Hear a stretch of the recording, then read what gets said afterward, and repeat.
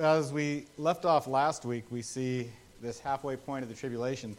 There is a very angry dragon. The devil wanted heaven. He and his demons were cast out. Landing on earth, he wanted to vent his rage against God's chosen people, and he was prevented.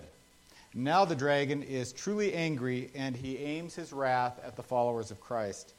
So what can they do? Revelation 12, verse 7 says, the dragon went to make war against those who obey God's... 17. The dragon went to wage war against those who obey God's commandments and hold to the testimony of Jesus.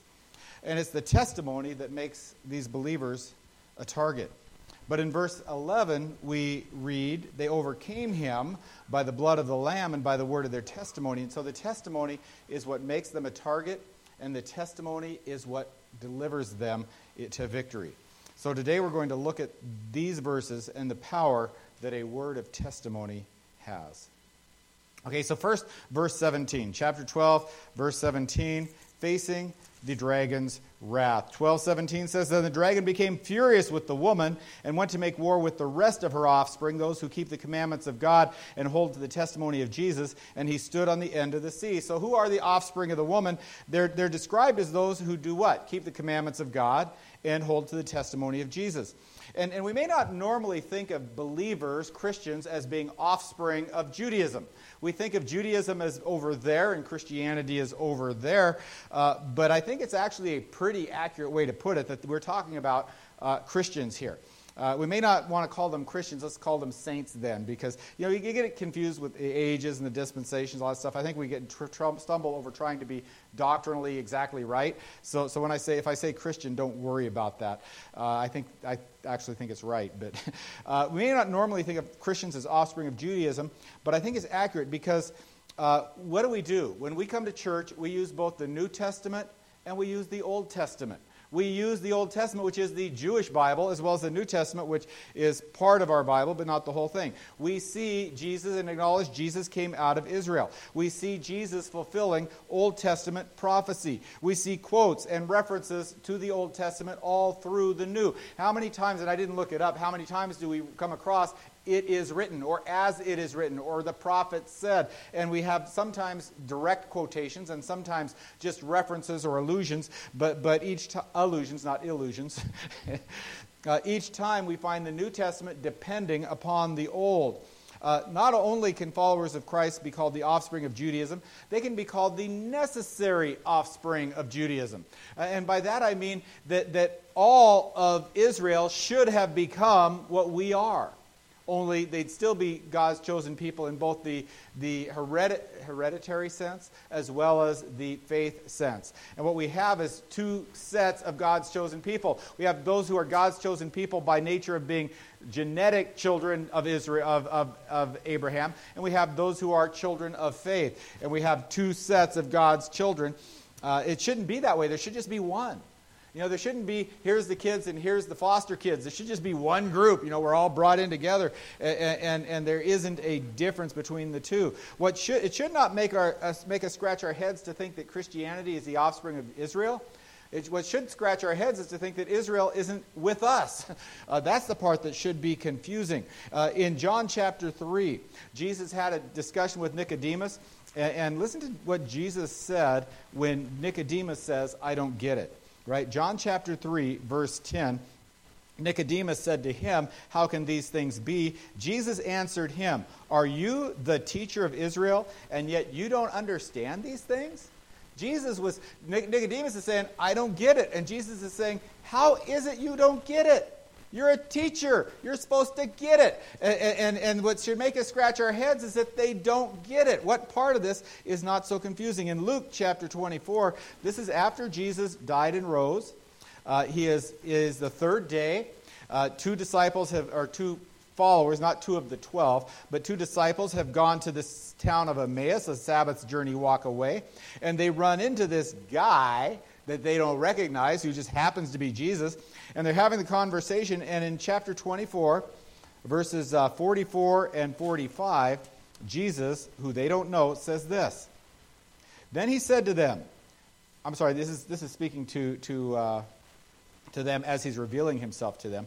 These are my words that I spoke to you while I was still with you, that everything written about me in the law of Moses and the prophets and the Psalms must be fulfilled. Then he opened their minds to understand the Scriptures. He says everything written about me in the prophets and Moses needs to be fulfilled. This is all written about me. You guys are masters in the use and the knowledge and the lore of the Old Testament, and it writes about me, and you don't see me. And they didn't see him to the point that they crucified him. What's the baffling thing is that Israel doesn't get it. And what happens is God has hardened their heart because of unbelief. But the woman is Israel. There's no question about that. The believers of Jesus are her offspring. They're her necessary offspring, the offspring that must be there. Except this set of offspring are not protected from the dragon. Last week we saw how Israel is going to be taken into the wilderness, that they're going to be protected from the wrath of the dragon, and it is in that fury of being frustrated twice, that he then turns to unleash his wrath, his vengeance, his venom on the church, on Israel. It says, and then the dragon stood, right, still in verse 17, back in Revelation, go back there. Revelation 12, verse 17, it says, then the dragon became furious with the woman and went off to make war on the rest of her offspring and on those who keep the commandments, of God and hold to the testimony of Jesus. And he stood on the sand of the sea, which sounds a little bit like a throwaway statement. Okay, he stood on the sand of the sea. That's interesting. You know, what am I going to do with that? Let me tell you, if I was an artist and I was to paint this, think about this. He's on the sand of the sea. Which way is he facing? Is he on the sand of the sea facing the land as if he just came out of the sea? Or is he on the land facing the sea as he looks out at the sea? And I'll give you the answer. The answer is he is on the land looking out at the sea. And why do I say that? Because if you remember a few weeks ago, we were looking at the waters and what they represent. In Revelation chapter 17, right, verse 15, we have a statement about the waters, right? Revelation 17:15, we have a statement about the waters, and here's what he says. And the angel said to me, the waters that you saw where the prostitute is seated are peoples and multitudes and nations and languages. So the waters represent everybody else. The land, where is the dragon? He came into Israel, right? The Antichrist declares himself, this is the halfway point of the tribulation. The Antichrist declares himself to be the Messiah. He sets up his throne in the temple, on a wing of the temple. The land is Israel. The Antichrist has seated himself. The witnesses are testifying. The Israelites are being protected, and the sea is everybody else. And the dragon is there. He has landed in Israel. That is where everything is happening. And he wants to destroy the people of Israel, and he is not allowed to, so he looks out everywhere else. And the sea is the peoples of the nations everywhere else. And he's on the sand of the sea. Now, I am no kind of an artist. Some of you have seen and can testify to that. My drawings I do okay with Pictionary. As long as you see it happening, it might make sense. But afterwards, you look at it and you go, what was that again?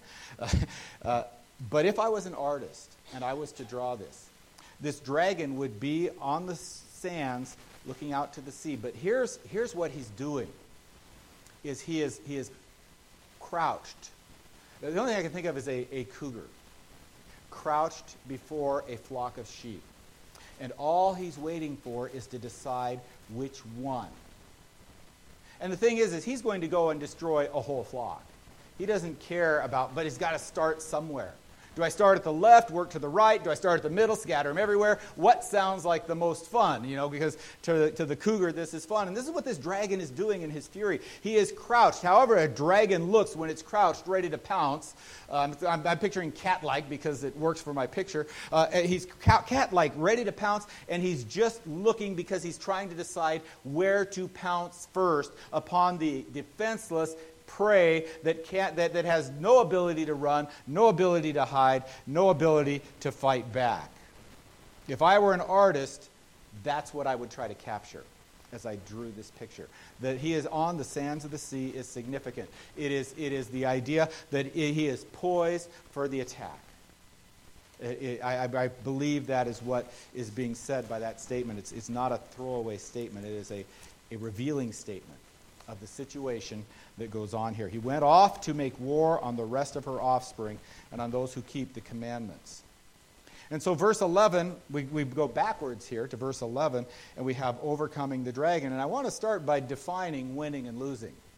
We need to define our terms, because if we don't define them correctly, what we find is the saints lose. The saints lose. Daniel chapter 7, right? Like I said, we use the Old Testament. Sometimes the Old Testament is very important to making the New Testament make sense. Daniel chapter 7 applies very much to this situation. I'm going to read verses 19 through 21, and then skip down to verse 24 and 25. Daniel chapter 7, starting at verse 19. Then I desired to know the truth about the fourth beast, which was different from all the rest, exceedingly terrifying, with its teeth of iron and claws of bronze, which devoured and broke in pieces and stamped what was left with its feet, and about the 10 horns that were on its head, and the other horn that came up, and before which 3 of them fell, the horn that had the eyes and a mouth that spoke great things, and that seemed greater than his companions. We'll come back and look at these in weeks to come, by the way. As I looked, this horn made war with the saints and prevailed over them. Made war with the saints and prevailed. And everything in our mind and in our faith and our understanding of we are protected as God's people, how could the dragon possibly prevail over us? And so I'm going to skip down to verses 24 and 25 as he's describing the fourth beast some more. As for the 10 horns, out of his kingdom 10 kings shall arise, and another shall arise after them. He shall be different from the former ones, and shall put down 3 kings. He shall speak words against the Most High, and shall wear out the saints of the Most High, and shall think to change the times and the law, and they shall be given into his hands for a time, times, and half a time.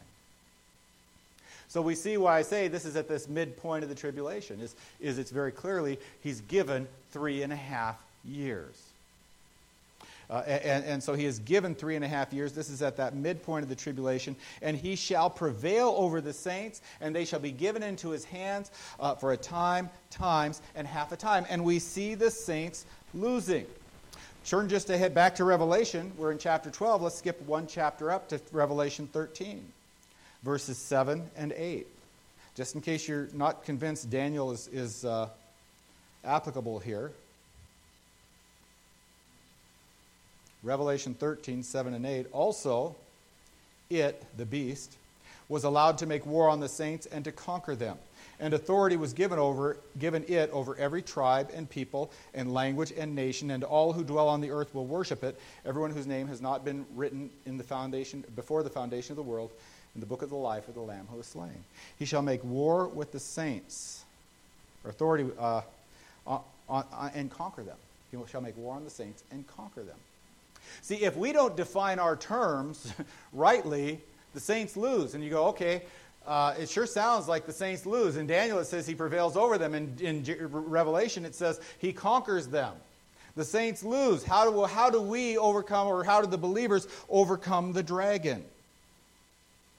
Well, we win the contest by faithfulness, and we win the prize in heaven. And that's how we define winning. We don't win by surviving. We win by overcoming. And there is a huge difference sometimes between the two. I mean, isn't it nice when we can both win and survive? I mean, so far I have never won anything that cost me my life. I have won and survived. I like that. It's a nice thing. You know, it's not necessarily the guarantee of how things will always be. In fact, we have a guarantee in the future that it will be the opposite. In order to win, you must die. We win the contest by faithfulness, and we win the prize in heaven. If we think winning means staying alive, then we will make staying alive the highest priority, and we will lose the trophy, the reward we're supposed to have. I want to point out, so this is actually kind of significant, some differences between the Israel and the Christians here. Because the Israel is off in the wilderness being protected, right? While the Christians are not protected and are facing the dragon. But you want to know something really fascinating here? First, the Jews live and the Christians die. you go, man, could I be a Jew? The Jews live, the Christians die. Second, the Jews survived the dragon. The Christians overcome the dragon. Wow. Wait a minute, I want to read that again. See, the Jews don't overcome the dragon, they merely survive the dragon. The Christians overcome the dragon. And of the two, overcoming is better than surviving. Now, don't look down on Israel. Don't look down on the Jews. I mean, let's again, Old Testament, Zechariah, second last book before Matthew, right? Zechariah chapter 12. We don't want to look down on Israel. I believe, before the story's done, all these Jews who are protected in the wilderness will be born again, entering the millennium as believers. Why do I believe that? Because something happened in the book of Zechariah that I think is happening at this point in time. Zechariah chapter 12, verse 10 through chapter 13, verse 1. I have to give you a page number, but Lynn would give me a dirty look. Lynn Hernus, that is. Zechariah chapter 12, verse 10. And I will pour out on the house of David and the inhabitants of Jerusalem a spirit of grace and pleas for mercy, so that when they look on me whom they have pierced, they shall mourn for him as one mourns for an only child, and weep bitterly over him as one weeps over a firstborn. On that day the mourning in Jerusalem will be as great as the mourning for Hadad-Rimmon in the land of Megiddo. Don't know anything about that. The land shall mourn, each family by itself. The family of the house of David by itself, their wives by themselves. The family of the house of Nathan by themselves, their wives for themselves. The family of the house of Levi by itself, and their wives by themselves. The family of the Shimeites by themselves, and their wives by themselves. The families that are left, each by itself, and their wives by themselves. What that's saying, by the way, is the mourning will be personal. This isn't going to be a corporate, we shall now meet and read the liturgy. Thank you. The liturgy of sorrow, right? This isn't a corporate act of organized worship. This is a personal mourning. Each one personally to themselves, mourning as they see the one whom they have pierced.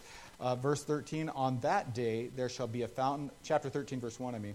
On that day there shall be a fountain opened for the house of David and the inhabitants of Jerusalem to cleanse them from sin and uncleanness. And I think it is talking about when Jesus comes, his second coming, and comes and lands the way they saw him depart, he will return.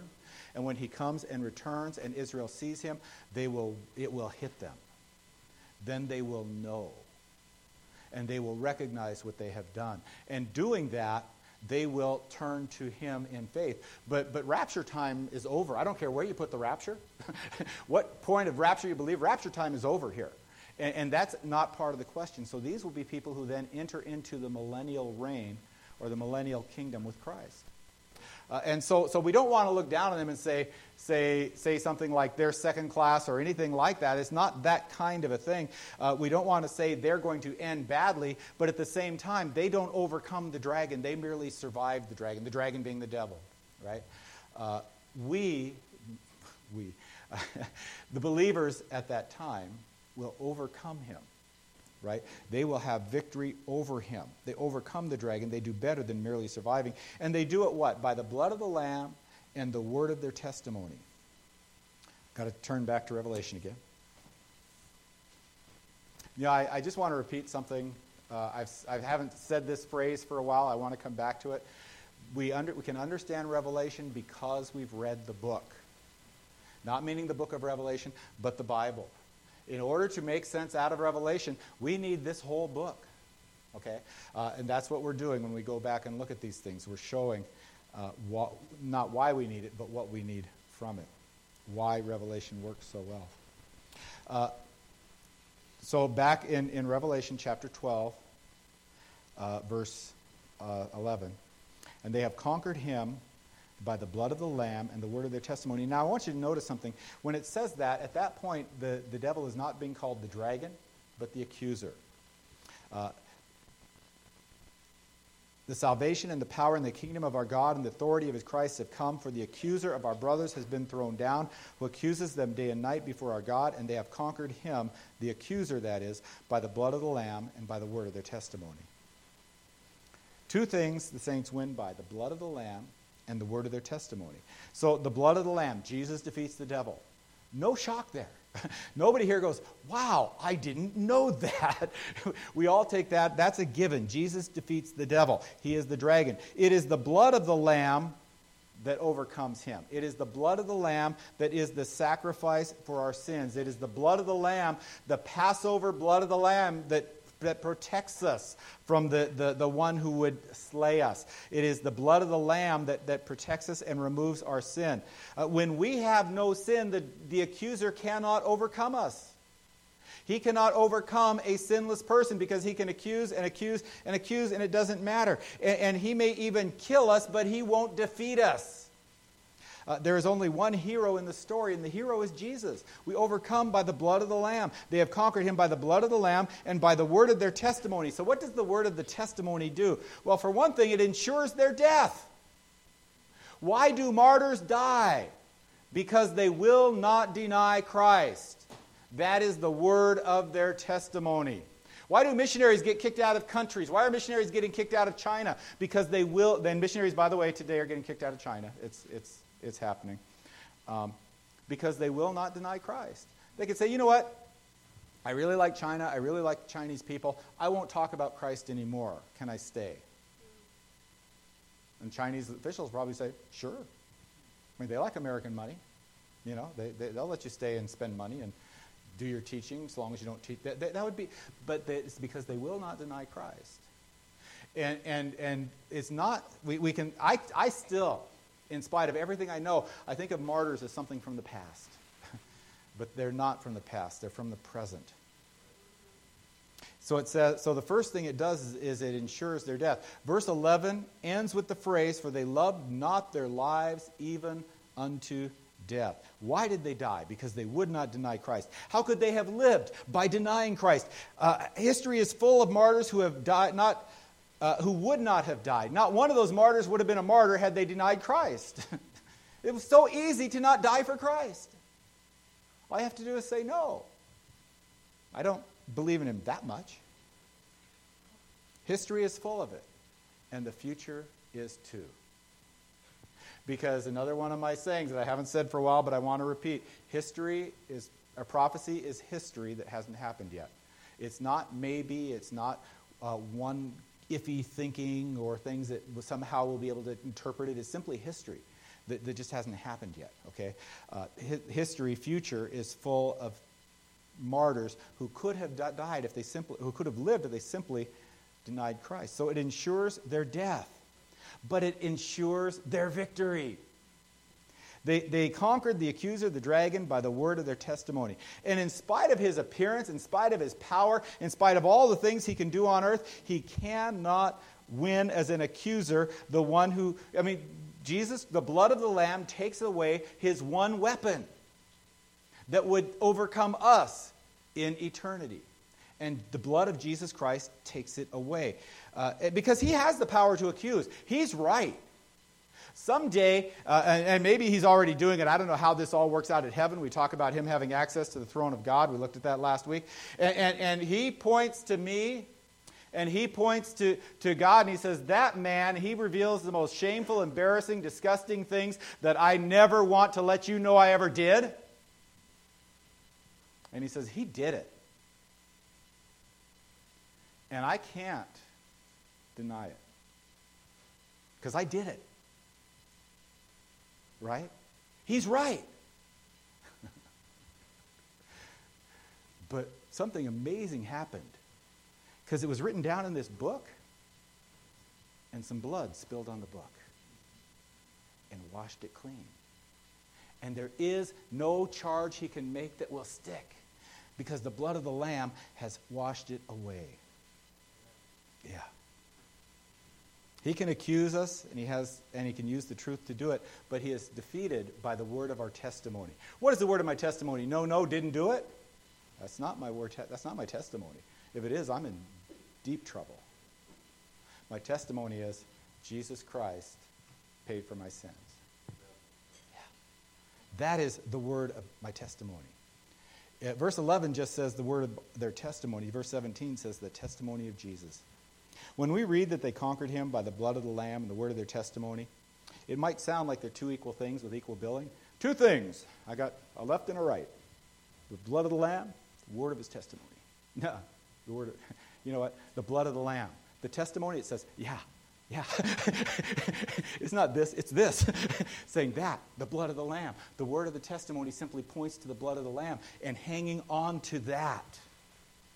That's what it says. It's all about Jesus.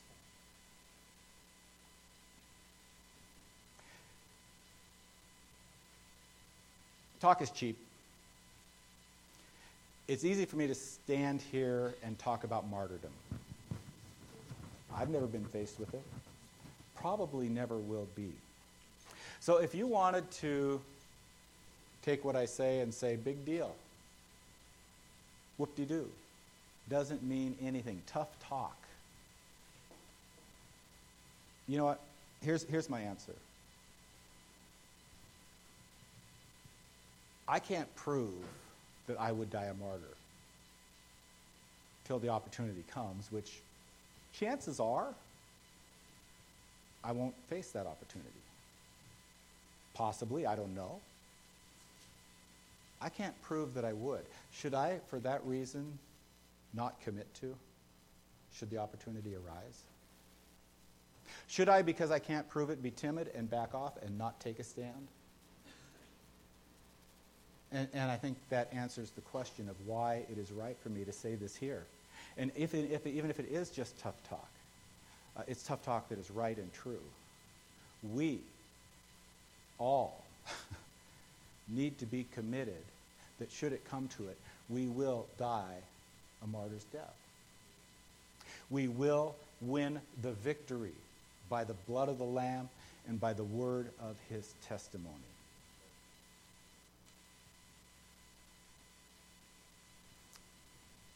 And I believe that if it came to it, I could. And you want to know why? It has nothing to do with how tough I am.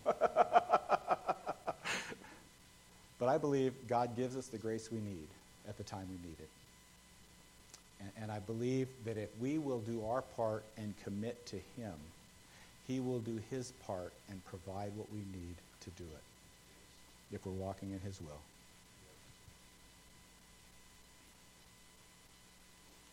What will give them victory during the tribulation?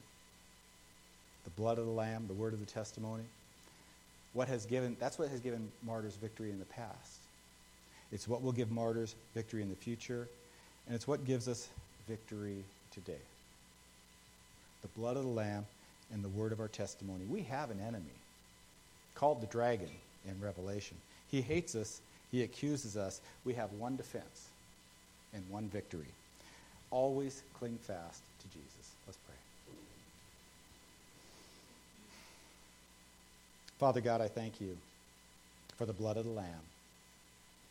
Lord, I thank you that, Lord Jesus Christ, I thank you that you shed blood even for me.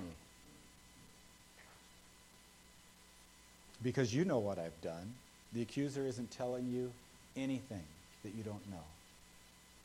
But in spite of that, you love me, and you paid the price for my sin and died on the cross.